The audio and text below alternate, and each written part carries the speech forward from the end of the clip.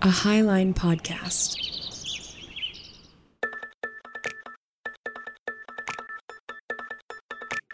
This is Ravel, a roundtable show about the complexity of faith in the age of information. My name's Josh. I'm Steven. And I'm Emily. We each grew up in different parts of American Christianity, and we still keep thinking about how to take it seriously, even as we leave some beliefs behind. We think theology should be an exploratory dialogue, so our hope is that this podcast will encourage growth, both for individuals and communities.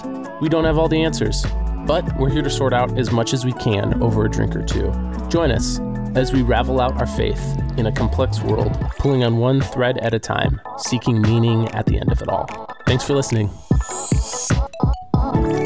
Josh, my friend, how are you this week? Oh, I'm doing great. I'm a little hot right now, so I'm drinking a nice cool drink, but I'm doing pretty good. It is that summer. I think here in Montana, we're on a streak of like 23 days of 90-degree highs or higher. I'm so glad that Seattle does not get that. Yeah, I'm a little bit jealous, but that it's Usually. okay. Right. Everything is going great with Emily. I just checked in with her over a text just this afternoon. Yeah, the Redding houses are just a beautiful family now. Alex, Emily, and Thea, they're just loving it. Getting sleep, changing diapers, all the good stuff. So thought you would want that update too. Thank you. We are joined today by another Into guest host. Today we have the pleasure of welcoming Mr. Marv Falkenberg to the show. Marv, thanks for joining us on Ravel.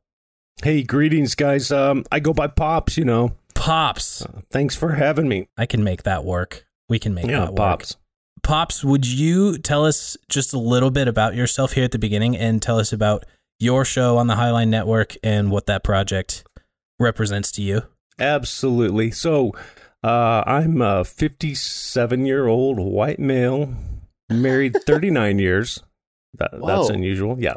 We'll talk about that. Well done. 3 grown kids, all millennials, which I love. And I'm a wannabe millennial myself. See how many? 6 grandkids and one on the way, and 5 grandpuppies. Hold on, I might have that backwards. No, that's right. 6 grandkids, 5 grandpuppies. Yeah, you wouldn't hear the end of it if you got those numbers flipped. So yeah, so loving life. Into podcast was really the brainchild of my son Alex and his wife Katie, Kevin, and my wife is also involved with me. We're kind of the the boomers, and and we're proud of it because my goal in life is not to be like, hey boomer, come on. Excellent. I'm really trying to represent for what boomers could be if they really had a conversation with the millennials or the other age groups. Oh, wow. That was productive. That's cool. So that's our main driving goal. Wow. I like that. I really like that description of Into. Into is a pleasure to listen to, and I really like how you summed it up. I'm glad you like it. I love yours as well. I love Ravel and No Normal People. Oh, I haven't heard any others. I'm not sure who else is on the network, but I'm just getting familiar. We have the Whiskey Bench over on the other corner of the Highline That's Network. right. Yeah. And Alex was just on Whiskey Bench, wasn't he? I need to listen to that. He's been on a couple times. Yeah, he was hanging out. He talked about raw milk. And I do recommend the raw milk episode. I really liked that one. And then we talked about video games and the subjectivity of art as well. That was a blast. Sounds good. Well, speaking of raw milk. Oh, yes. Well, you shouldn't say you're drinking raw milk if you are on the air because it is illegal in most places. In that case, I'm not drinking raw milk today. I'm drinking a quote unquote Guava Sao Paulo LaCroix, end quote. Wow. Ooh. That's a mouthful. And it is, let's just say it's as refreshing as raw milk could be if we could drink it. That sounds delicious. I love that. What are you guys drinking? I'm drinking a Montucky Cold Snack. This is just like a light lager brewed here in Montana. It's like, it's honestly, it's probably 2 or 3 steps above something like PBR, which is in fact the best cheap beer out there. So I'm just, drinking a nice cold can of beer today. Pops, Wow. What about yourself? Well, here's the honest answer. You'll find me to be ruthlessly honest. So I'm drinking lime seltzer water. How boring is that? Now, just before this, because we were going to record earlier, and I had a lime and vodka seltzer water, so the twist of lime in it. But you know what I wish I was drinking is my favorite local drink by our local brewery is Poblano Stout. Oh, it is this dark stout beer that they put actual poblano peppers in, and it's just unbelievable. I love that thing. I don't have any at home. I usually go down to the brewery. They have pizza and beer at the local. It used to be a Buddhist church, and now it is a fine downtown brewery. I'm going to have to grab some of that when I am in town in October, because that sounds phenomenal. Come visit. You can stay at my house. Did we give you the invite? You can stay at my house. We would be delighted. We would love that. Thank you. I've heard about the hot tub, the famous hot tub in the backyard as well. The hot tub is open. My wife and Alex and other kids bought that for me. Yeah, I love that. I use it every day. This is fantastic. I love all of this. Well, and I have 2 spare bedrooms up there. So, look at that. Room to spare. Love it. Marv, Pops, excuse me. I got to work on that. What would you like to bring to Ravel this week as the topic that we kind of kick off the conversation with and just like pull on the thread, see where it leads us? Oh, and I love that whole vision of the Ravel and the pulling on the thread. You know what? I am into philosophy of science and religion, if you have to put a topic by it. And I don't know why, but I just seem to be naturally wired to try and figure out everything in the universe, including I love the universe, and then I love science and religion. And it's funny because, like I was telling someone where I was going tonight, what am I doing? And I said, well, I'm doing a podcast on science and religion. And they're just like, oh, that sounds interesting. Good luck with that. And most people, I get the strangest reactions. People are like, yeah, good luck with that. And they just kind of walk away and roll their eyes. Yeah. But I'm really into it, and I can't seem to shut it off. So I just kind of go with it. Wow. I love this. Where did this passion start for you? Yeah. I think it's innate in my temperament. I'm INTP, which is kind of the architect of ideas by nature. So I think I'm kind of hardwired for it. But I recall one of my first memories was with my mom. I came home from school, and I don't know, whatever grade you learned this level of science, and, elementary school. And I remember standing in the kitchen talking to my mom, and I'm like, hey, Mom, I learned today that the sun is a star. And she's like, nope, that's not right. The sun, the sun is the sun, because God said in the Bible that it's the sun. Oh, wow. And I said, yeah, I know. God said it's the sun. It's our sun. We call it the sun, but it's a star. Nope, it's not a star. It's the sun. And so that was the beginning, though. I'm gonna give my first memory of like, there might be a thread pull on here. Huh. Yeah, so that was the earliest memory, and now I have grandkids. I have one granddaughter that says she wants to be a scientist, and so she's, I think, 8 or 9. I think she just turned 9. And so she borrows my 2 huge universe books and takes them home. She's super, super smart anyways, and she comes back and she's like, ask me any question and all this. So we're going through it, galaxies and, nebula and all that. And then we get to this one on Galileo, and it shows his telescope lens, and she's like, what's this all about? And I'm like, well, he got in a little trouble with the church when he looked through the telescope and said, wait a minute, we might want to think about this again.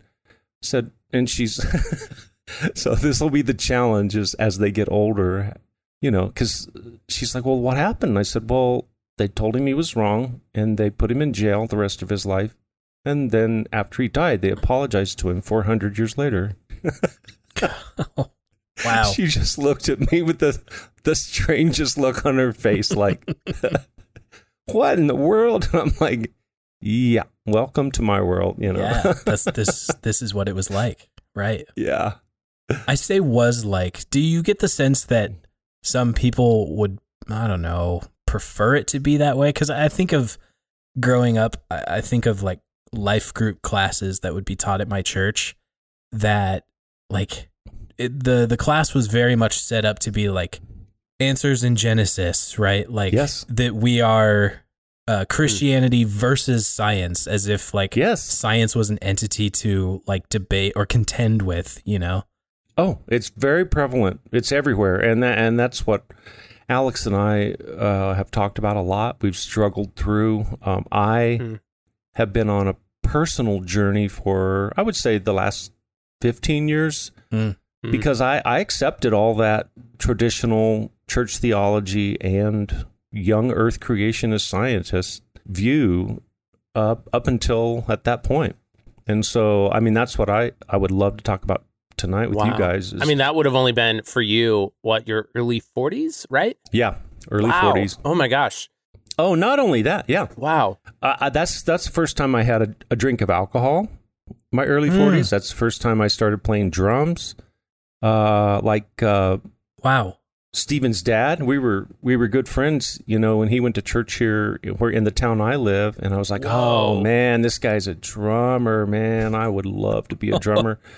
You know, never played, never had a set, started playing drums, you know, had my first beer at 40, started studying systematic theology. Yeah. It's all downhill from there, man. I mean, come on. That's super interesting. I mean, I feel like I started really encountering questions around science and religion probably early college. Yes. And it's so fascinating to me that, like, in some ways that timeline is really similar, but for me happened way sooner. Yeah, and I think that's normal. I think your time frame is much more normal than mine. And that's probably why I identify with millennials, is I went through it so much later in life, but it was the exact same. And you guys call it deconstruction. I guess I've used that term a lot. I'm kind of trying to stay away from labels and terms just because they're so loaded. Mm-hmm. I have sitting in front of me, and I'll text you a couple of photos. I have something in my hand. It's a little thing my daughter got for me. It's called Truth, printed on a little stone that I can keep in my pocket. And I've got a stack of, about 15 of my favorite books. And that's my driving passion, and has been from day one, from my journey, what I call kind of a truth quest journey for truth, because I've never been anti-God. I've never deconstructed and said, there is no God. I've just always said God is truth, capital T truth. Anything I find that aligns with truth is from God. And so I just kept going for truth at every level with full confidence that in the end, that leads me to God. So mine was never like an angsty, angry, kind of atheisty, somebody did me wrong in life and my parents jacked me up and I'm angry at God. And so therefore I don't believe in God. I'm going to go hang out with Dawkins and just be this kind of angry atheist. That has never resonated with me. And I've always just pursued truth. And so I think deconstruction has started to get a bad name. I don't think of it in a bad way, but I'm more about pursuing truth and reconstructing a sustainable theology, that's for the modern age of science and works with, what's real that we observe in the world. Well, what I like what you brought up there is that I think both science and religion are searching for truth, and in different ways, which, I mean, a lot of people would argue that, but I also think you're absolutely right that they're not necessarily in conflict. Like, have you ever heard of, you might have run across this concept, Stephen Jay Gould writes about the non-overlapping magisteria. Yes. Or it's also shortened to NOMA. Have you ever heard of that? Yes, I have. Yeah. I'm not completely sure if I agree with it. Not going to lie. Yeah, me either. No, me either. I've heard of it, and I know why he came up with it, but I don't buy it. For a little bit, I contemplated it, and I'm like, could either one of you give me like the layman's version of this concept? Because I personally haven't heard of it. Yeah. So imagine, like what a Venn diagram is, right? Like two overlapping circles. Yeah. Yep. Imagine science and religion as separate circles. They're trying to search for the truth of humanity and the universe, but they are looking for not only different truths, but they are looking for them in completely different ways and do not overlap at all. And that is, I think, a really summed down version of non-overlapping magisteria. Yeah, that's a good description. And Thank you. It on the highest philosophical conceptual level, it does make sense. It's problematic when you take any type of literal interpretation of the Bible, and that's where the conflict begins, of like the 24-hour day in Genesis, the literal Noah flood, the literal genealogies. And that's where the conflict comes. And that's where I'm at. The solution then is how you kind of unravel all that, tied up together, science and theology, and you start taking them apart and saying, wait a minute, okay, we need to look at, God gave, the things I've read, they talk about him giving 2 books of truth. One is science, which is nature. He laid it out and said, I displayed the heavens so that, everyone can see. And then he inspired through man things to write down that we call scripture, the Bible. And the problem is some people elevate one of those above the other when I think they should be in concert. I think they should be in unity. And you have to figure out which one you're going to interpret. And the problem is I've come to the conclusion that the Bible must be interpreted properly, whereas science, hard science and facts, you don't really have the luxury of just saying, well, I'm going to interpret it this way. Wow. Yeah. It's I see what you're saying, but I also think that there's a little bit of a lack of intellectual humility sometimes among super, what's the right word for this? Not just super sciencey people, but even like among scientists, I think there's sometimes a lack of intellectual humility, because I think sometimes we treat data and facts as like completely black and white, when in reality, like anyone who does a study, whether it's like a historical study or a geological study or a present day experimental study, like any findings have to be expertly interpreted. Right. And I think sometimes we forget about like the interpretation that happens along the way to scientific conclusion. And that was a really big one for me when I was first learning about like the scientific findings and how those stacked up against literal interpretations of the Bible. Right. Even before I learned that there were different interpretations of the Bible.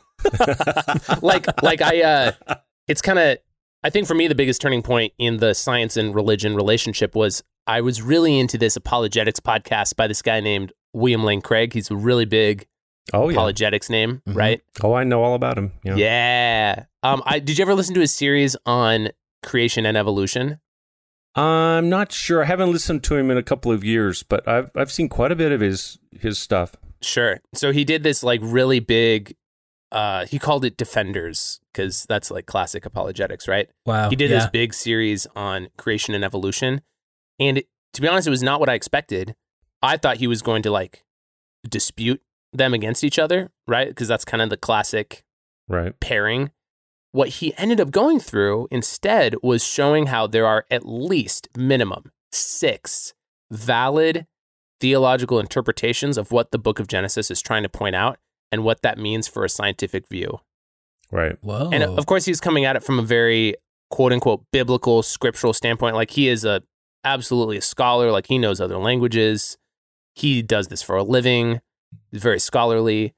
That whole series really opened up my eyes to what the relationship between science and religion is and can be, and what that means for us as modern day people who are trying to figure out their faith seriously.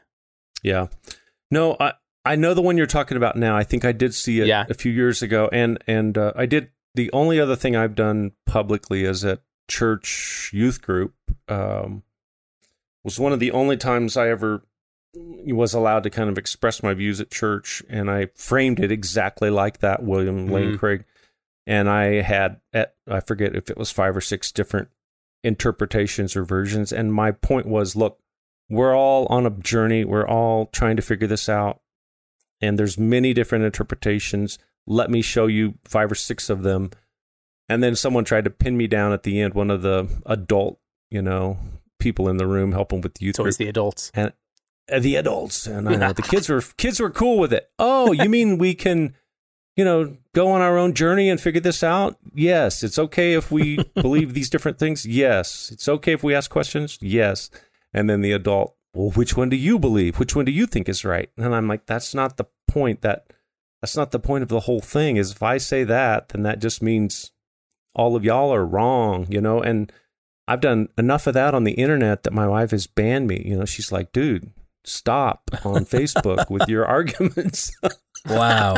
Right. Yeah. She's, and it's hard. It's hard to stop when you think you're right. And you're like, wait a minute, this is a quest I have to go on. I have to go prove to everyone that, this is bogus. So, but yeah, William Lane Craig, he's one of the more intellectual debaters, and he's really good. And what I found very interesting about him and a few other authors, like Peter Behe, that wrote really high level scientific. He's a physicist. He wrote a defense of Christianity against evolution. But the funny thing is, both of them, and many like them, accept science, accept old Earth, accept evolution, but they dance around it. They kind of cloak it in darkness, and they don't say it clearly and plainly. Mm-hmm. But when you get right down to it, it's like, wait a minute.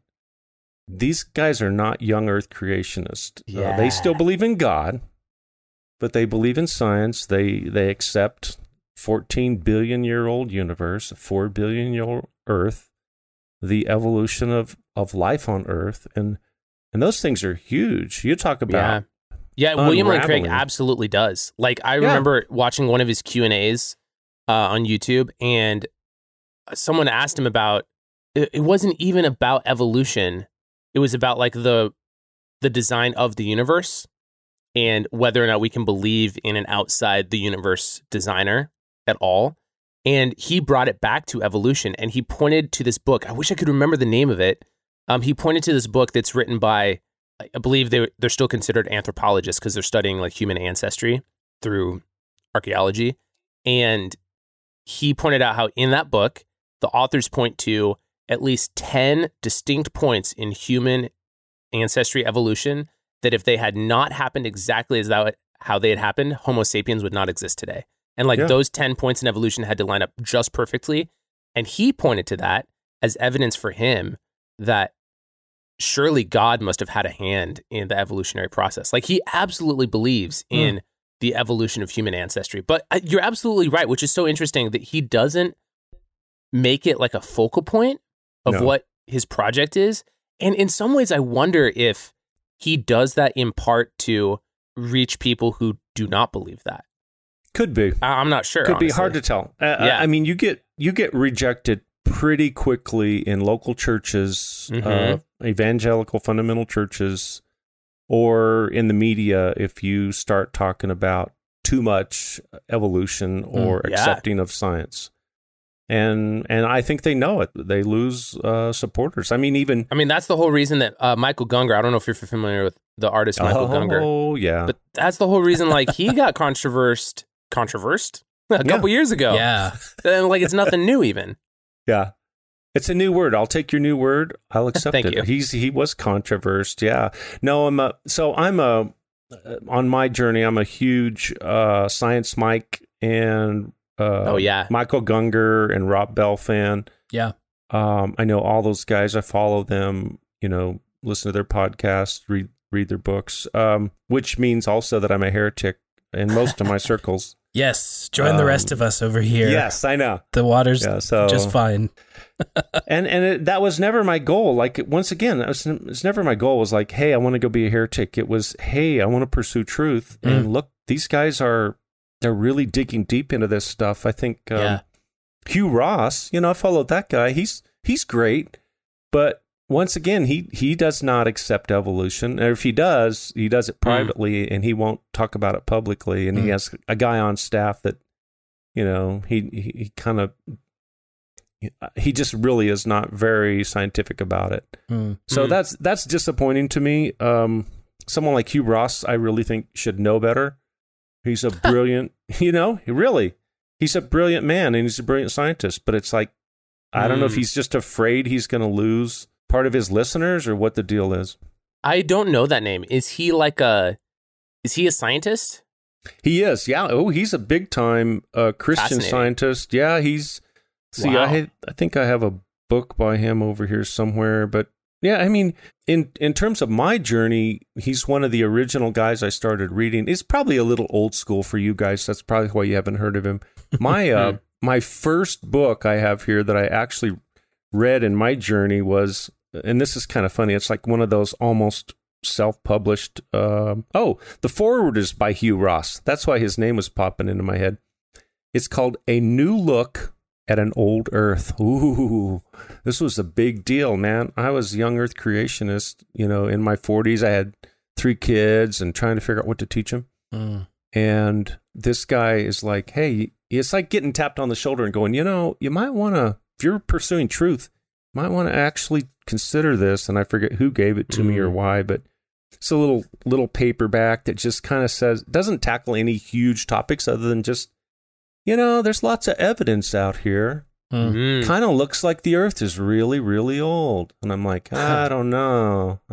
Sounds pretty fishy to me. But so I'll bring it back after a brief tangent here. So I grew up, my church in my youth group days, I was taught essentially what they called the 4 pillars of biblical Christianity. And those were anthropology, being that man is sinful and wicked and in need of salvation. Christology, being that Jesus Christ is that salvation for us if we accept his blood on the cross. Trinity, that being the Godhead and the Father, Son, and Holy Spirit. And the 4th was inerrancy of Scripture.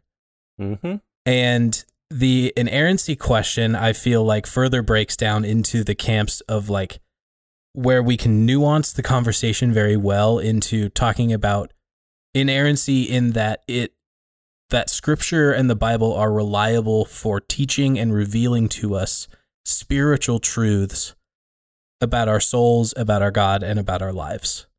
I think the other side of that inerrancy conversation becomes very fundamentalist and very white knuckle tight grip on it said it in the Bible, so it has to be true. And I think is it fair to say, I would be curious to hear your views on this, Pops. Is it fair to say that the main conflict when it comes to creationism versus evolution is essentially that a certain view of inerrancy of the Bible would basically, it's basically forcing those people to interpret the Bible as a science textbook, as reliable as the new data we're gathering every day? Yes.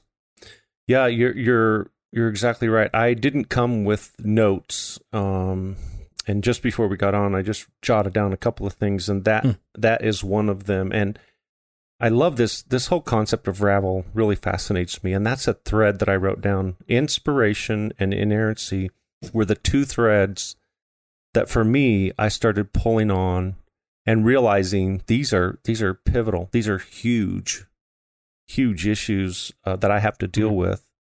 And I happened to be in a systematic theology class going through Grudem's book, which is a monster. I don't know if you studied that Wayne thing. Grudem. Yes, I have. Yeah, Wayne Grudem. Okay. And he's talking about... I think I stubbed my toe on a Wayne Grudem textbook once, and I was like, oh my, that thing is immovable. It's a beast. It's thicker than the Bible is, and it is. A lot of people in my church treated it more like Scripture than the Bible itself. Yeah, if you need to glue something together, it's the one to stack on top of it because it'll never move. So. Seriously. Yeah. But no, you're exactly right. And I think that's probably my strength when I come to this by temperament, is just this kind of systematic thinking in terms of, wait a minute, this all should line up, and these things are not lining up. Something is amiss here. And so, yeah, inerrancy, my view of inerrancy changed, and my view of inspiration changed, not because I wanted it to, but because it had to. I had so much dissonance bouncing around in my head that I'm like, wait a minute, this is true about God, and this is true about science, then they must meet in the middle somewhere, and it's just like this huge vibration of like, whoa, wait, right. This is not working.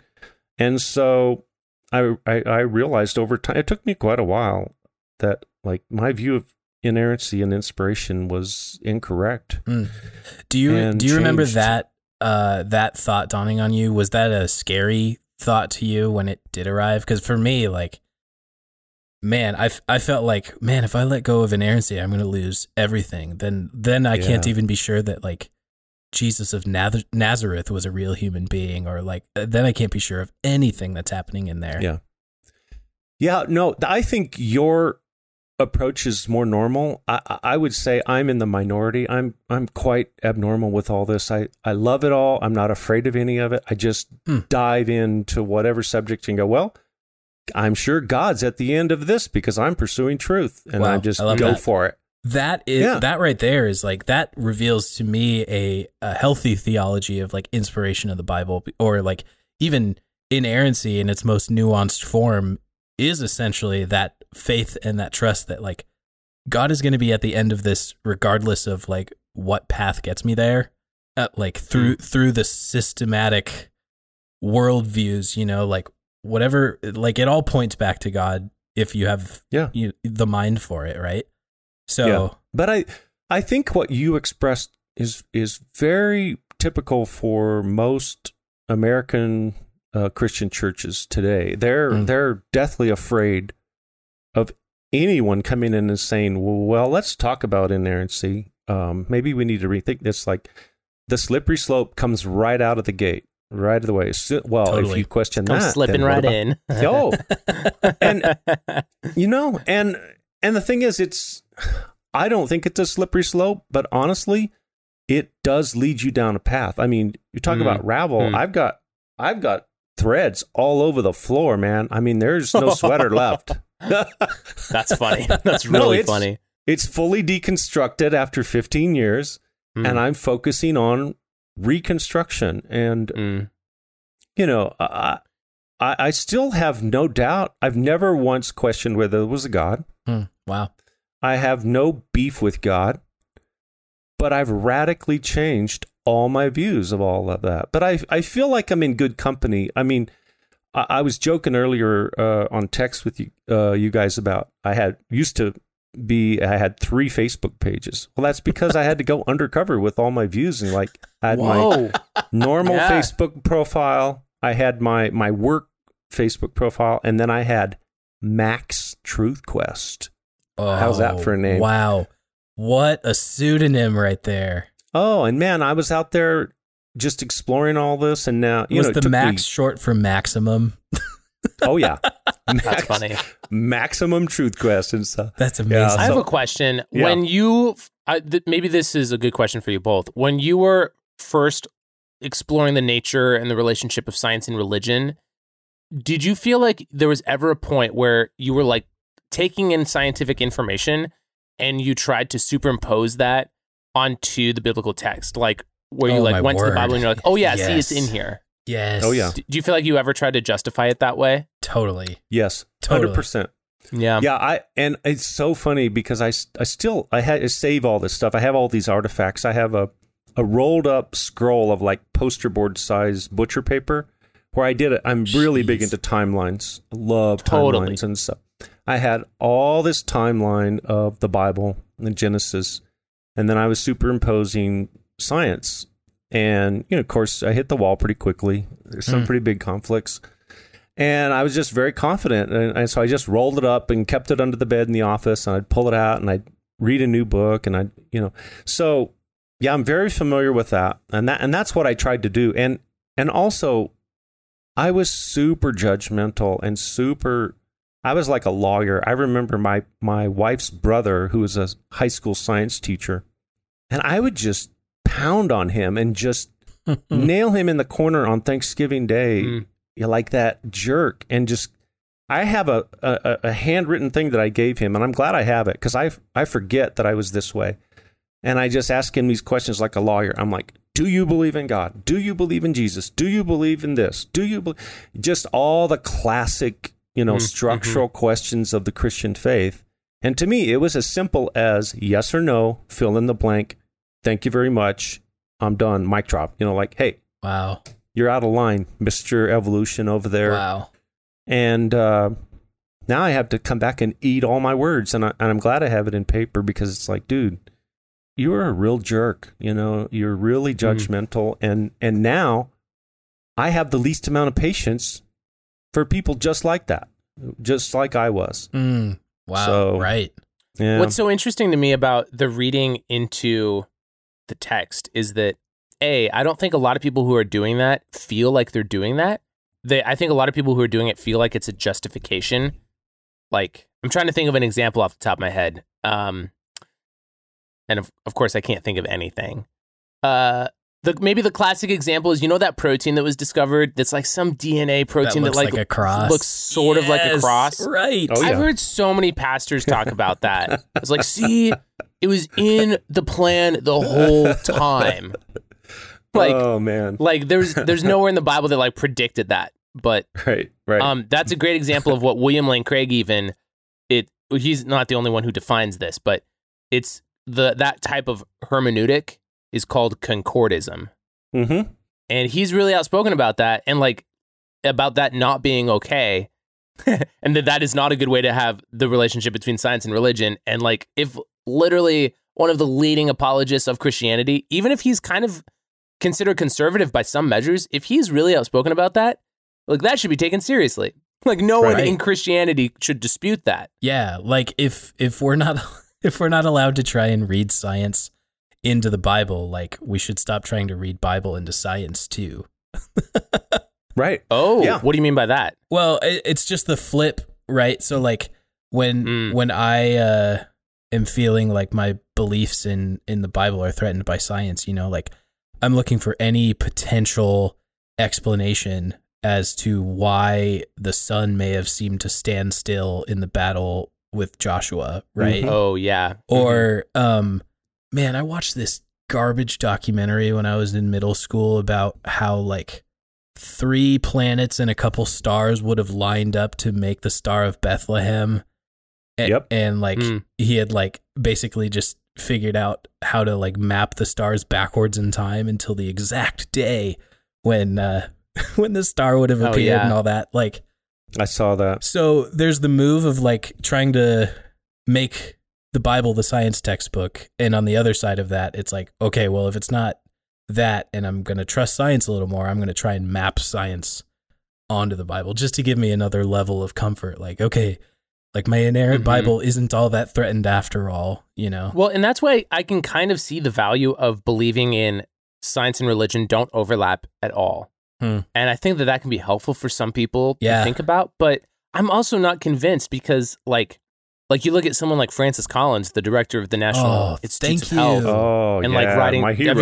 Have you guys read his book, The Language of God? Yes, Oh, sir. yeah. Right nice. here. Okay, cool. I don't even have to tell you about it then. Please do, though. Well, I mean, if anyone is interested, like, Francis Collins wrote the book, The Language of God, and he basically documents how him leading the Human Genome Project led him to becoming a Christian, which is really fascinating. But, like, to me, that is the overlap between science and religion. Yes, absolutely. It should be. What do you agree. What do you guys make of the label of theistic evolution? Basically, I've heard it at the description of like, yes, evolution by natural selection happened, and it was like God's hand on the wheel the whole time, essentially. Yeah, so that's why I try to stay away from labels, because they rarely fit or accurately describe it. I would say I could be called a theistic evolutionist, or at one point. Once I accepted, I was still a Christian, and I accepted science and evolution, and then all of a sudden that label fit me. I don't know that it fits me anymore. I'm definitely not in the intelligent design camp. I'm not. Interesting. Okay. Yeah, I'm not in the creation science camp with Answers in Genesis or all that. That's long in the rearview mirror. But yeah, I think theistic evolutionist is about as close as you can come for people from the outside that are not that familiar with our world. Yeah, right. Because I accept both, right? And some people divide that and go, well, I mean, here's what makes me sad. I have really good, close friends and family, and this number is growing, that just chuck it all. And they're taught that it's like a toggle switch. Like, you either accept science or you accept faith. And it's sad to me. We're losing people in droves over this issue. Wow. And I guess that's the fire in my belly of like, because people are like, well, I don't care about this. Why do you care so much? Why is this so important to you? Why do you argue with people on Facebook all the time? Why are you always I'm like, do you know how many people are leaving the church over this? This is an important issue we need to deal with in a productive manner. I have really close friends and family that were worship leaders in church. They know their theology, okay? And they're taught, if evolution is true, then everything else is wrong. And they just flip the switch, they chuck it all, and they never come back. Yeah. And I'm still really close friends with people like that I love and respect, and I have a good relationship, so we can talk. And I accept them in their atheism. But it's sad to me. Like, it's sad to me that that's the only two alternatives that they think they have. Like, it didn't have to be this way. Yeah. Yeah, it's definitely presented as an all or nothing, I think, a lot of the time. Wow. Which is unfortunate because, like, with the example of theistic evolution, I like that example, Stephen, because, like, I think personally, I can identify as a theist. Like, I think God exists, and I can be on board with accepting evolution from a scientific standpoint. But I think the qualification, theistic evolution, to me communicates something different that I don't necessarily think I'm on board with. Like, I don't know if I'm on board. God had God's hands on the wheel of evolution. Like, I don't freaking know. Like, Nope. I don't think I can just like say that. Even though I think that sounds good as like a faith concept, maybe, but like, I have no idea. Like, if God somehow controlled the mechanisms of evolution and life developing, or if God simply set it in motion. Like, I have no idea. I don't think that should be an issue, personally. Man, I'm with you on that. I'm totally with you on that. I don't. I'll just go so far to say is I don't think it works at all to think God was directing every move of evolution. And Alex and I have talked about this a lot. I mean, because there's a lot of violence and pain and suffering in the whole evolutionary process, and you really have to start ascribing God's intent into that, and some form of morality has to be mapped on top of that, right? Oh, it just gets so messy. I actually wrote out a manifesto. I'll send you guys after the podcast. I love that. I was just looking at that. It's like, how do I put this all down in something that captures it? And I basically say that I think God had one creative thought and everything else came about. I don't think he had to, honestly, I don't think he's so weak that he has to come back and monkey with it and go, you know what I forgot about? Darn it. No pun intended. Yeah. Monkey. Well, you know what's so interesting is, like, I don't see how any of that is in contrast to the Genesis narrative. Like, not even like the literal versus non-literal. Like, literally all of that is so in line with the idea of God first created and then life took it from there and messed it up. Yeah. And like, I think so. Like, there was like a fall and like now life is suffering. Like, that perfectly describes the processes of evolution.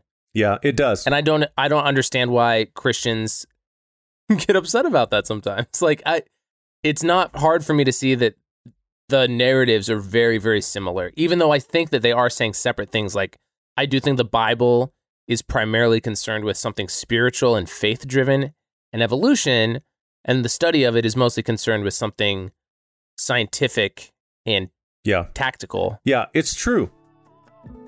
We're going to take a quick break to say a few thank yous, then we'll be back to our conversation. Thank you to our generous patrons for sponsoring this episode of the podcast. Y'all are such a huge encouragement to us. If you'd like to support future episodes of Ravel, visit patreon.com/ravelpod or by tapping the link in the show notes. Thank you to everyone who is giving 5-star ratings and thoughtful reviews on Apple Podcasts, and to everyone who contributes to our weekly discussions at RavelPod on Instagram and Twitter. And of course, much love to Louis Zong for the use of our theme music in full color. And thank you to the Highline Media Network for having us as one of their founding podcasts. Here's a quick preview of a recent episode from our sister show, The Whiskey Bench. Maybe the shift was, at the founding of America, people had a good sense of self. They knew who they were. And so they came to America to be the fullest version of who they knew they were, because they had the freedom to do that. And now we're in a society where you can become anything you want. And people don't know who they are. Wow. So they can't express the fullness of who they are because they don't know what that is. And now back to the conversation. I remember in middle school, I was homeschooled, going to like co-ops and stuff. And I remember having conversations about like trying to parse what we called like macro evolution versus micro evolution, right? And I felt like a lot of people were really excited about like, oh yeah, microevolution obviously happens. Just look at how many like different species of moths we have, you know? Right. And basically it took one person pointing out, they were like, yeah, now give it a long enough time horizon. Yeah. No, you're right. I did this exact same thing. And that was me. I was just like, wait, oh yeah, I guess you're right. Like microevolution. Yeah. Cause I'm thinking in terms of microevolution, even the idea of like God directing evolution and somehow, man, that question of God's morality through that is huge because like think of the 99 variations that died off immediately just so that the one we recognize today as like modern alligator or something, you know, like the modern species of anything we see in nature today is one of hundreds, thousands, maybe millions of different potentials that we could have had, you know. And so like if God is there, man, does it map? It's so funny that you use that example because you immediately invoked the whole it's better to go find the one. Yeah. Than to it's better to leave the 99 to save the one. And that is like in complete contrast to, which I guess maybe in fairness, this is in contrast to the process of evolution, that the whole idea of natural selection is we leave behind the 99 to have the one. Right. That continues living. Because unfortunately, my brain went the opposite direction. And now I see the ties or the threads to like, here are the select, elected saints, and here's all the rest damned to hell, you know, because it's like, right. Because we're just like sorting out, right? Natural selection just sorts us out. Yeah. So that morality, my brain will always leap back to theologies of hell just because that's where my deconstruction journey started. So that idea of God like hand picking every species that we see today through the process of evolution in what we call like theistic evolution, right? Yeah, you're exactly right. Wow, that's wild. If it implies that God is not only okay with massive amounts of pain and suffering, but that he actually ordained it and caused it. And I don't believe it. I think he takes probably pleasure, obviously, in watching the universe unfold and all these various different forms of life. I mean, and we're so focused on our planet, for crying out loud. There's 100 billion galaxies with 100 billion planets each. Right. I'm pretty sure there's life out there, and he's just as concerned about. So we're so self-focused, but it's like God has got to be okay with it all. The whole process of life and death. And I mean, I think I love space as much as I love biology. And you look out in space and go, the same thing is happening in space. The nebulas form, and then the stars come out of that, and then they live their life, and they die, and they explode, and they throw off all the heavy elements, and it becomes a new generation. He's showing from day one of the universe that he's okay with life and death and pain and suffering. And now this gets back to a big part of like your podcast of like ravel of, okay, this unravels your theology, right? Because if God created everything like we were all taught, you know, in elementary school, our whole theology is blown up when we realize there was tons of pain and suffering before the quote, you know, Genesis fall. And those are the kind of things I started focusing on and later on in my journey. Like, okay, what do we do with all this? Well, how do we deal with inspiration? How do we deal with inerrancy? And what do we do with the flood story? What do we do with the fall story? And probably my most kind of crazy thought that I lay on people they haven't thought about is I actually view the fall story exactly opposite of the literal interpretation. I think that we were basically animals before the fall, and then we became enlightened, just like the Bible says. But it was the opposite of, oh, there was this perfect, blonde Adam and Eve with perfect bodies running around naked, and then they became this fallen, downtrodden people that were like cave people. No, I mean, it was like we were cave people, and then we evolved consciousness, and then we became aware of God, and we became aware that we were aware, unlike any other animal. Yeah. Oh. And it's like that, if you just sit around and think about that for a while, it'll just blow your mind. And like, wait a minute, what are the implications for my theology? What other threads does that start tying into? And that's kind of where I'm at. That's where I love to sit. And I would love to have these conversations with people, but there's just so few people that care or are willing or are secure enough to sit around and have that conversation and go, yeah, let's talk about that. What does that mean? I wish we could have that conversation in the church, but it just seems we can't. I just had a light bulb go off just now, and I don't know if I've ever thought about this before. I think that there are two groups of people sometimes that look at comparing God and evolution and say, oh no, of course God could not have done this because this is an imperfect creation. And then those two groups of people, one of them therefore rejects evolution, and one of them therefore rejects God. And I think people are using the same logic sometimes, looking at this relationship. Wow. And it points people two different directions often. And but they're using like this logic of, well, it's imperfect, so therefore blank. And either they take that to mean God didn't create it this way, and therefore God doesn't exist, or God could not have been using this because this is an imperfect system, therefore that process is not it. Right. I think you're right, 100%. Wow. I'm just like never thought about that before, but I've totally seen that, both sides. Pops, I love your take on Adam and Eve, the evolution of consciousness, and like we went from the just base animal instinctual level to like the story of gaining the knowledge of good and evil is like mankind realizing what they are and being able to like gaze back at themselves. Yes.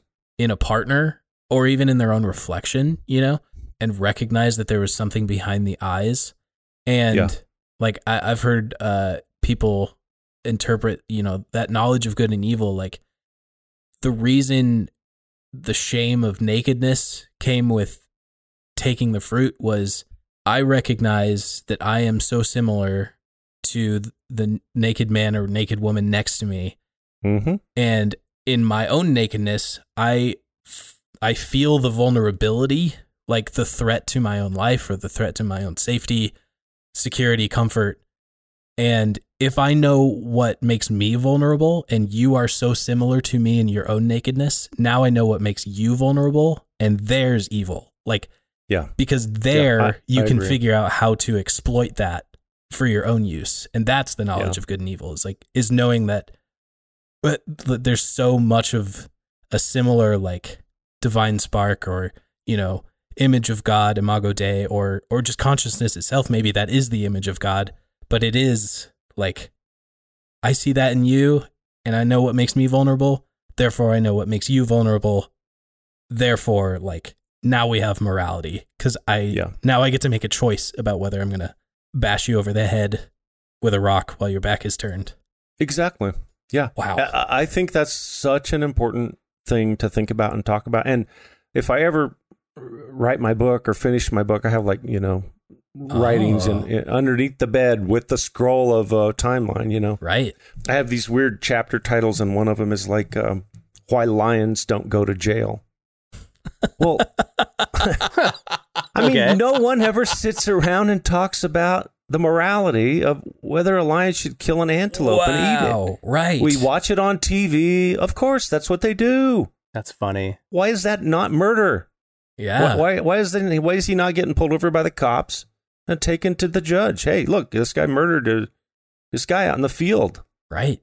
We have to think about these things and go, well, it's nature. It's not murder. It's nature. That's what lions do to antelope, And then I think the other thing is we don't want to look at our own impact on the planet and other animals. Look at what we do as humans and how we relate to other life on the planet. There's other evolved life I think has consciousness or approaching consciousness, and we're going to have to deal with it. I mean, look at the bonobos and the chimps, the dolphins, right? The elephants, Octopus. I mean, for crying out loud, these things are highly evolved social creatures that show emotion. Dogs, come on. You can't tell me a dog doesn't have emotions and know when they're doing something wrong. Mm-hmm. And it's like we just put them in a separate category, put a lid on it, and move on. Okay, well, we just own them. They're animals. They don't have rights. I'm not a big activist or anything, but all these thoughts have pushed me to rethink not only theology, but now my ecology and sustainability and my impact on the planet. And what are we doing here? How do we relate to other life on Earth? So it's pretty expansive when you start going down the rabbit hole. Yeah. There's so many places.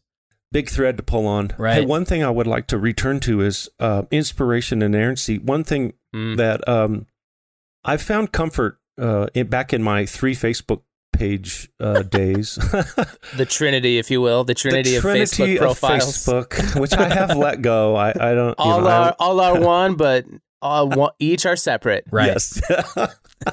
That could be a whole nother podcast. But I started finding such great frustration and blockage. I'm trying to talk to my pastor and friends at church and relatives and, bring it up. And it just didn't work, created so much conflict. And then I'm debating people on Facebook. That's not working. My wife's like, you got to stop. And so then some wise person, I forget who it was, said, you really need to go find your tribe and stop trying to expect other people. So my point is, I just kind of stopped doing all that, and I had reached out to all these other tribe members of where I'm at, and people like famous authors, Francis Collins, Michael Gungor, Science Mike, Rob Bell, and then another guy named Michael Dowd that he wrote a book called Thank God for Evolution. So I'd go to the bookstore, and I'd come down the religion section, and then I would come down the science section, and then there's 3 books in the middle where they meet. And I'm like, okay. I would read those. It's very small slice of world, and so I probably read 80 books over that 14-year quest, and I started identifying with certain people that I thought had credibility, and I started realizing people like C.S. Lewis, I can believe like him. And I can be a heretic like him, and he believes in partial inerrancy. So I guess it's okay if I do too. And I learned that in my systematic theology class. Right. I was like, wow. Oh, okay. I started reconciling it and going from being undercover with all this to being like, you know what? Yeah. If it's okay for Billy Graham and C.S. Lewis, then it's okay for me. Wow. Yeah. I love to point out that C.S. Lewis, by the end of his life, was a Christian Universalist. That's my favorite thing to get under. Wait, did Billy Graham not believe in inerrancy explicitly? I've never heard that. I wouldn't comment on his inerrancy camp, but he accepted evolution and he commented on it publicly. I have quotes by him, and he was just much more of an open-minded guy than you would think. And there's several major Christian leaders that we don't realize where they fit on this continuum, and everyone just claims them in their camp. They're always trying to claim them. Oh yeah, well, right. It's like, no, that's not exactly correct. Yeah, and so that's when I started being more okay with my changing theology, my changing view of inerrancy and inspiration. And then there's weird little one-liner quotes like Rob Bell. everything we have in the Bible came through man. Okay. Yeah, right. That seems really simple, but that is profound. We have 0 written words by Jesus. We have 0 written words by God, because God doesn't have, literal hands and feet. Like everything we have and every other religion on earth all came through a man. You almost need to sit and think about that for a week and just go, well, what are the implications of that? What does that mean? Right. Wow. And then they all have to be interpreted. And it's like, and I know you guys, you delve into some of that in this podcast. And that's the part that fascinates me, is like, we need to deal with this. We need to be more open to listening to other people that have experience in these areas, and not be so afraid and so married to our staunch, well, nope, this is what I was taught as a child. I can't change, or I'm going to go straight to hell. And anyway, what do you think about? Do you think that having that mindset of growth and spiritual journey, do you think that that is particularly a scientific mindset of faith? Like, as in, like, you're bringing in new information and adapting along the way. Like, we're always going to be learning more, because that's the attitude of science, right? Like, science is self-correcting. Do you think our faith should also be self-correcting? Yes, I do. I think our faith would be much healthier if it was more like science, and saying we are open to new discoveries. We're open to be proven wrong, and we will adapt our theories based on new information. And I think it would be so much healthier if we held them more loosely like that, instead of gripping so tightly and thinking we have the corner on the truth, and being so deathly afraid of that if we don't have 100% correct theology, we're going straight to a literal hell. I think that just drives a lot of people to hold white knuckle on and go, nope, I can't look at it. I can't have a conversation about it, let alone, these books I'm reading, my parents would have shuddered. Family members would have just thought I was off the deep end. And now I look at them and go, this is just God's truth being displayed throughout the universe. This is not anything to be afraid of. Yeah. Because otherwise it's so easy. If you're not willing to flex in the wind a little bit, like any tree that's alive is going to dance with the wind, right? If it's rigid, it's going to snap and fall over. Either that, or like you make everything a threat and everything an enemy. Like, man, don't dare. Like, he who must not be named is now Charles Darwin in the church, because like, you can't, like I remember a book on the shelf was Darwin's Black Box. You familiar with that one? Yes, that's by Behe. Right. Okay. So this, and the argument was basically like, you can't go this way. Like, this way leads death, because somehow Darwin is now like under the influence of some forces that would want to lead us astray, He's one of the authors I was quoting to you earlier, that he accepts evolution. He was actually had to admit it in court, because he was in one of those famous court cases by a school district where they were trying to require evolution. Wow. But he will never say it. Wait, was he on the Scopes Monkey trial? Is that this guy? He wasn't on the Scopes Monkey trial, but he's a modern day defender of Christian fundamentalism through science. He's a scientist, and he's a good scientist. But I just don't think he's completely intellectually honest. Michael Behe, and I believe he's actually Catholic. Huh. Yeah, it was either that. It was either that as like Darwin is now the boogeyman that is like threatening to lead so many kids in our school astray. And like, I took that message very seriously in my young life. Like, I went to public high school in a biology and chemistry class and took it upon myself to be like the Christian kid, right? And fight my teachers on it. And years later, I've literally gone back to those teachers and like visited them in their classrooms on an off period that I was able to figure out. And I just went back to him and I'm like, I'm sorry. I felt like this was important as a 14-year-old to fight you on. Right. No, good Yeah, for you. I did. I've done the same thing, except I haven't gone to apologize to my previous teachers. Well, I felt I was the same person, though. especially my biology teacher. Like she and I, like freshman through senior year, had a really good relationship. Like I was in 2 of her classes, and then I TA'd for her 2 years in a row, and the whole time, like we got along just fine. I don't know how, because literally my job was like grading papers and helping like teach a class or two. And she knew that I was basically pretending, I don't know, teaching things I definitely didn't believe. Yeah. But so going back to her and just apologizing for that was really important. That and dinosaurs, man. The dinosaur argument was so confusing. Like how, I'm sorry, the way Satan ostensibly like planted fossils and dinosaur skeletons in the record to like lead people astray. So painful. Wait a minute. Does someone actually make this argument? I've only heard that joked about. Really? Yes. It's legit. Yeah. That's bonkers. I've only ever heard people make fun of that. I totally thought that was just a joke. No, that's what's so sad about all this is that's where you end up if you follow that path of reasoning and you are so rigid. You have to actually convince yourself that, well, hey, I guess God put them there to test our faith. And that's more plausible than like listening to data-driven, well-balanced scientists say like, no, it seems like we have a common ancestor in many, many things, Wow.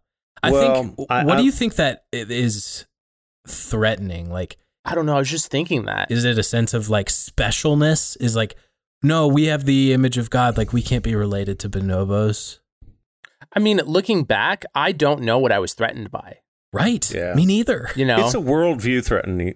I've really been studying this a lot. This is very, very prevalent in our society at large and in our churches. It's worldview. And even people like William Lane Craig and a lot of the other famous evangelists of that type of systematic theology are basically saying, look, you've got to protect your worldview, because if you don't do this, you don't know where it's going to go. And I think that fear is baked in of, well, if science is true, and evolution is true, then this other stuff is not true. And it's all linked up in this weird baggage of worldview, and we have to unlink it. And we're taught from children. That's the problem. We're taught literalism, and then we link it to our salvation and our future destiny. And it's a whole big package that's like, either you accept this whole package or you're on the other team,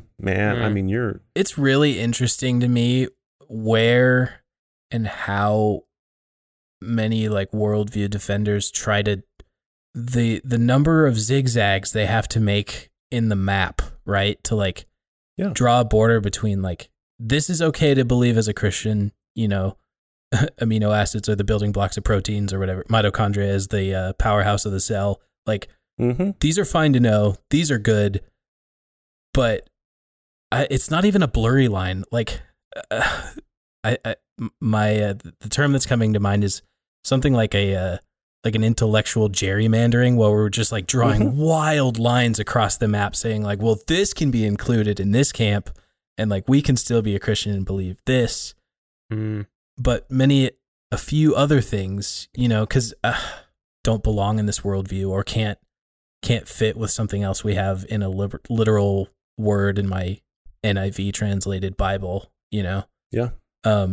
I think you're really onto something really important. Yeah. That way you described it with the gerrymandering is, I've never heard that before, but that's a good description. It just came to me that it feels right though, right? Because like you draw some absolutely wild territories in our faith life to try and like set the boundaries in such a way that you can feel good about it, Yeah. I feel like it all leads back to the Big Bang too. At that point, it feels like a logical fallacy at this time in my life to just be like, well, what did the Big Bang then? Right. And like, for me, that's pretty much where I'm like, and exactly at the moment of the Big Bang is where I'm willing to just completely give up to the mystery of God and say like, I believe God was there. You know? Me too. Wow. Me too, man. Wow. Yeah, I think there's really only two things that science hasn't discovered yet. One is, where did the universe come from? What happened before the Big Bang? Mm-hmm. I don't think they'll ever discover it. I mean, that gets into philosophy, but not true hard science. And then the beginning of life. And they're down to pretty early forms of life, but trying to figure out where the original DNA code came from and how it replicated. And, I don't know that we're ever going to figure that out. But to me, I can accept that and go, okay, science probably will never figure those two origins out. And guess what, everybody? They're not claiming to. And that's the problem is there's a lot of really good scientists that are really bad theologians or philosophers Wow. that cross over from science to that and go, and therefore there is no God, or, and people in the Christian world kind of point to that and they throw the baby out with the bathwater and go, well, clearly we can't read anything by Richard Dawkins because he's a stark raving atheist. Well, I've got a book right here. That's a really good science book. He's a pretty good scientist if he would just stick to his field. It's called The Greatest Show on Earth. You look through it and you go, yep, there's nothing in there that is anti-religion. It's all about science. And you go, it makes sense to me. But I think the problem is Wait, that's Dawkins? Dawkins. Nice. Dawkins invented memes. Did you know that? It's true. I know. Memology. I love that, and I hate it too because like he's just such an angry atheist. He's such a good scientist, but I don't know what you guys think, but I think he's a crappy philosopher. I mean, although fan theory, he's doing it to prove a point about the spread of ideas. Like, that is such a real thing. Fan theory. I love Yeah, this. it's a very real thing. Yeah. Huh.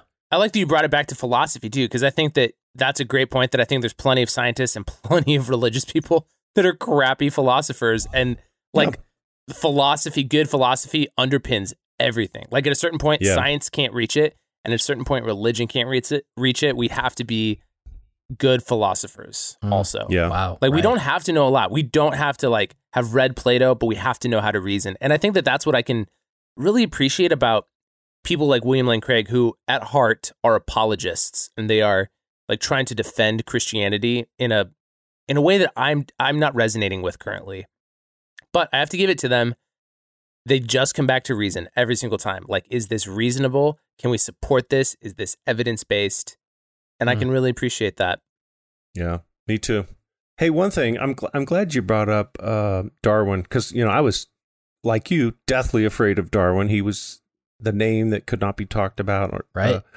And like the Lord Voldemort of the church. Oh, the worst of the worst. And knowing the truth about him is so freeing. Honestly, I watched a movie about him. I have books on him. I have the audacity to go out and buy a paperback copy of The Origin of Species by Charles Darwin. I mean, come on. I mean, let's just read it. Has anyone ever read it? I mean, come on. So I personally have. I'll take that Scouts badge proudly. There you go. It's hard to read. It's old English. It totally is, yes. It's old English. But the guy, he never set out to do all this evil stuff that everyone accuses him of. He was going to be a pastor. Mm-hmm. I mean, he was going to church. There's a really great movie showing the conflict in his life and how it impacted, his marriage, and he was going to church. And I love this quote on the last page of his book. You probably heard of it before, but I'll read it to you. Page 400. There is grandeur in this view of life, with its several powers, having been originally breathed into a few forms, or into one, and that whilst the planet has gone cycling on, according to the fixed law of gravity, from so simple a beginning, endless forms, most beautiful and most wonderful, have been and are being evolved. The guy, I mean, he clearly believed in God, creating all this, and he was going to be a pastor. He goes on this voyage. I had the unbelievable benefit of being able to go to Ecuador just this past April and go visit the Galapagos Islands. Whoa. And yeah, you go there and you're like, he was a 23-year-old man that didn't know what to do with his life. His dad was like, go get yourself straightened out and go do some surveying. And he discovered all these fossils and all these things around the world for 5 years. And he just came back. He wasn't a stark raving atheist. He just observed some things that God left on the planet and started thinking about them. And he thought about them for a really long time and did some experiments and said, I think there's something here, guys, we should look at. I'm tripping over fossils, ancient animals that aren't here anymore, dinosaurs, and I'm seeing all these patterns. There's nothing controversial in here. I mean, it's just observation of what God left in nature. And yet, he's branded as this just evil, anti-God person. Now, I would have to admit, at the end of his life, he did a little deconstructing and he kind of walked out of church and said, hey, I don't feel welcome here anymore. But that's what we're all doing today. And it continues on. This battle continues on. And I think it's just completely unnecessary. It's unhelpful. And I'm fearful for future generations of the church. And I always, in my best world, ended every Facebook argument with that, because they're like, why do you care so much about? I said, I care because this is important. This is important for the future of the church. You are losing these young people in droves, and they need answers, and they can't even talk about this stuff in church, and I'm tired of it. So that's why I get fired up. I get so passionate about it. But Pops, the answers are in Genesis. Oh man! Sorry, if there's one person I would like to, oh, you did. If there's one person I'd like to strangle on this planet, it's Ken Ham. I think if I met him in person, I would just go straight for the throat. Oh my gosh! Because I think he knows what he's doing. After a paid tour of his Ark and the Tower of Babel coming soon, I love that, man. I love that. That hurts me so much. I think Alex and I ought to take a trip out there and double team him and just take him out. I mean, he knows what he's doing, and it's a money scam. Yeah, but if Bill Nye the Science Guy can't do it on a debate, I told the I told the Ravel the listenership that I actually watched that debate live with my youth leader when it happened, because he was really, really interested to watch it, and I remember feeling very confused by the end of it. Like we turned off the projector and everyone was like, wow, Ken Ham did so good. And I felt like the one, I didn't say anything afterward as everyone was debriefing. I'm like, yeah, but like you heard the other guy, right? I was very confused. Yeah. Like he made some good points though. Yeah. But even then, that comes back to like, I didn't say anything and I didn't say anything for years. And it was easy for me to just like stuff that down and forget about it. Cause at the time it was very threatening to like my community, right? Like I would have felt like I was like completely betraying my people that I've been growing up with for years and years. So sure. It's part of your whole culture, your whole world. Yeah. Your worldview. Which is certainly the fear of it too. Like when you consider the question of science and religion and faith is like, but I have my in-group here, like you described, like somebody wisely telling you like, it might be time for you to seek out a different tribe because you're not being served or you're not serving in this one anymore. Yeah. And I don't know about you guys, but I have found it very difficult in searching for other churches that have a correct theology and a correct view of science. It's fairly rare. Yeah. I don't know your experience, but that's been mine. Mm-hmm. It is hard. Absolutely. Wow. Well, gentlemen, thank you so much for this. Josh, do you have any final thoughts before we go? I don't think so. I think I'm just kind of mulling over these thoughts again as we're talking about science and religion. I mean, I think that I'm kind of similar to you, Pops, that my like spiritual discovery journey started with thinking about science and religion. And I also relate to, I just can't quite put it back up on the shelf. I just like keep thinking about it as time goes on. And good. In a lot of ways, I think it's fitting for science and I think it's fitting for faith. So I appreciate talking about this today. This was good for me too. Any final thoughts for you, Pop? I'm fresh out. Fresh out. I have enjoyed it very much. I appreciate being on, and I love talking about this. I could talk about it. I could go on and on and on. We've covered kind of the high points, and I just encourage any listeners, that are interested in this thing, keep listening, check out the other podcasts, contact one of us to have continued conversation. But I guess I want to get out that there's tons of resources, and I wish someone would have told younger me this, because I was locked up and I didn't know where to go. I had no resources. Everyone's telling me, go to Ken Ham, Answers in Genesis. And I'm like, no, that's the problem. But I have found a huge treasure trove of really intellectual resources. And what's cool too, I know I keep talking about Facebook because I'm a boomer. I know you guys are all on Instagram, but I've literally made Facebook friends with all these authors and speakers, and now that I'm like it's like that's what I do for fun. As I go to conferences and seminars and have them sign the book and talk to them and take a picture with them. I'm like this roadie guy, but I've got people like Francis Collins, his book, and the guy that wrote that book with him, Carl Giberson, is a Facebook friend of mine. He's a professor he was at a Christian school until he argued this topic and got kicked out. Right. But just a whole new, not only tribe, but leadership in the church that say, no, there's hope. There's another way. You just haven't access to yet. Another guy, I don't know if you're familiar with this guy, Pete Enns. Have you heard of him? Bible for Normal People. Yes.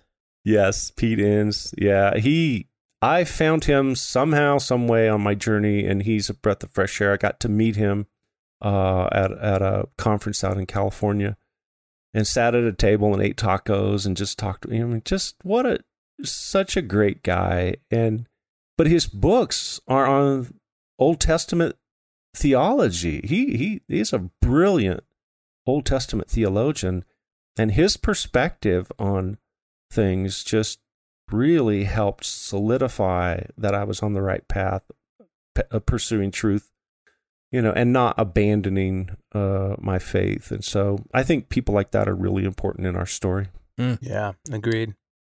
I love that. Well, some quick announcements here at the end. First, we should say, Pops, people can find you over at the Into podcast, both on Instagram and Twitter, and listen to the Into podcast to hear more of Pop's voice. Go listen to the Poop Stories episode. Oh my gosh. I've never laughed so hard. Oh my gosh. I did not expect my parents' car to be involved in a story. That was so weird to hear my name come up. Wasn't it? Where you were like, I remember that car. I do remember the car. That's the thing. Oh, our biggest struggle was like, should we tell him? Should we not? We have to tell him. Wow. A harrowing journey for sure. Yeah. So great. So people can find you over on Into. I guess, Josh, some announcements. I wanted to remind people that we are now part of the podcast resources over on the Our Bible app. Yeah. Kind of the Bible app created by and created for deconstructing or progressively identifying Christians. That app, I was just exploring it earlier this week, is jam-packed with like a ton of fantastic podcasts, of which it is very much an honor to be on the list, and a lot of great resources like articles and community groups available for people. Like, very cool. The Our Bible app. The other thing is that we are still pushing toward our goal of 20 Patreon supporters to open up a bonus episode and a Bible study monthly event that'll happen in the Ravel Discord. So we'll have a Bible study, and as long as people are comfortable with the idea of recording some of it, that'll become like a private bonus episode for other patrons to listen to if they're not able to attend the Bible study live. So if you're interested in that, that is patreon.com/ravelpod. The other thing we're doing, as long as we're doing these guest hosts on the show, is that if the guest is willing and available, they'll be hopping in on the Ravel Discord server the week their episode goes out to come and discuss with the group along with us. So that's the other part. Well, so Pops, we normally end with Emily giving us a benediction. Did you possibly have any quote you'd like to end us on, or a toast? Raise the last of our beverages. I will do that. I will do it impromptu because I don't have anything written down. Oh, fantastic. Alex and I are big fans of Rob Bell, so when we talk and text, we often end with, "May you find the peace that comes only from pursuing God in all truth and all sincerity. Grace and peace."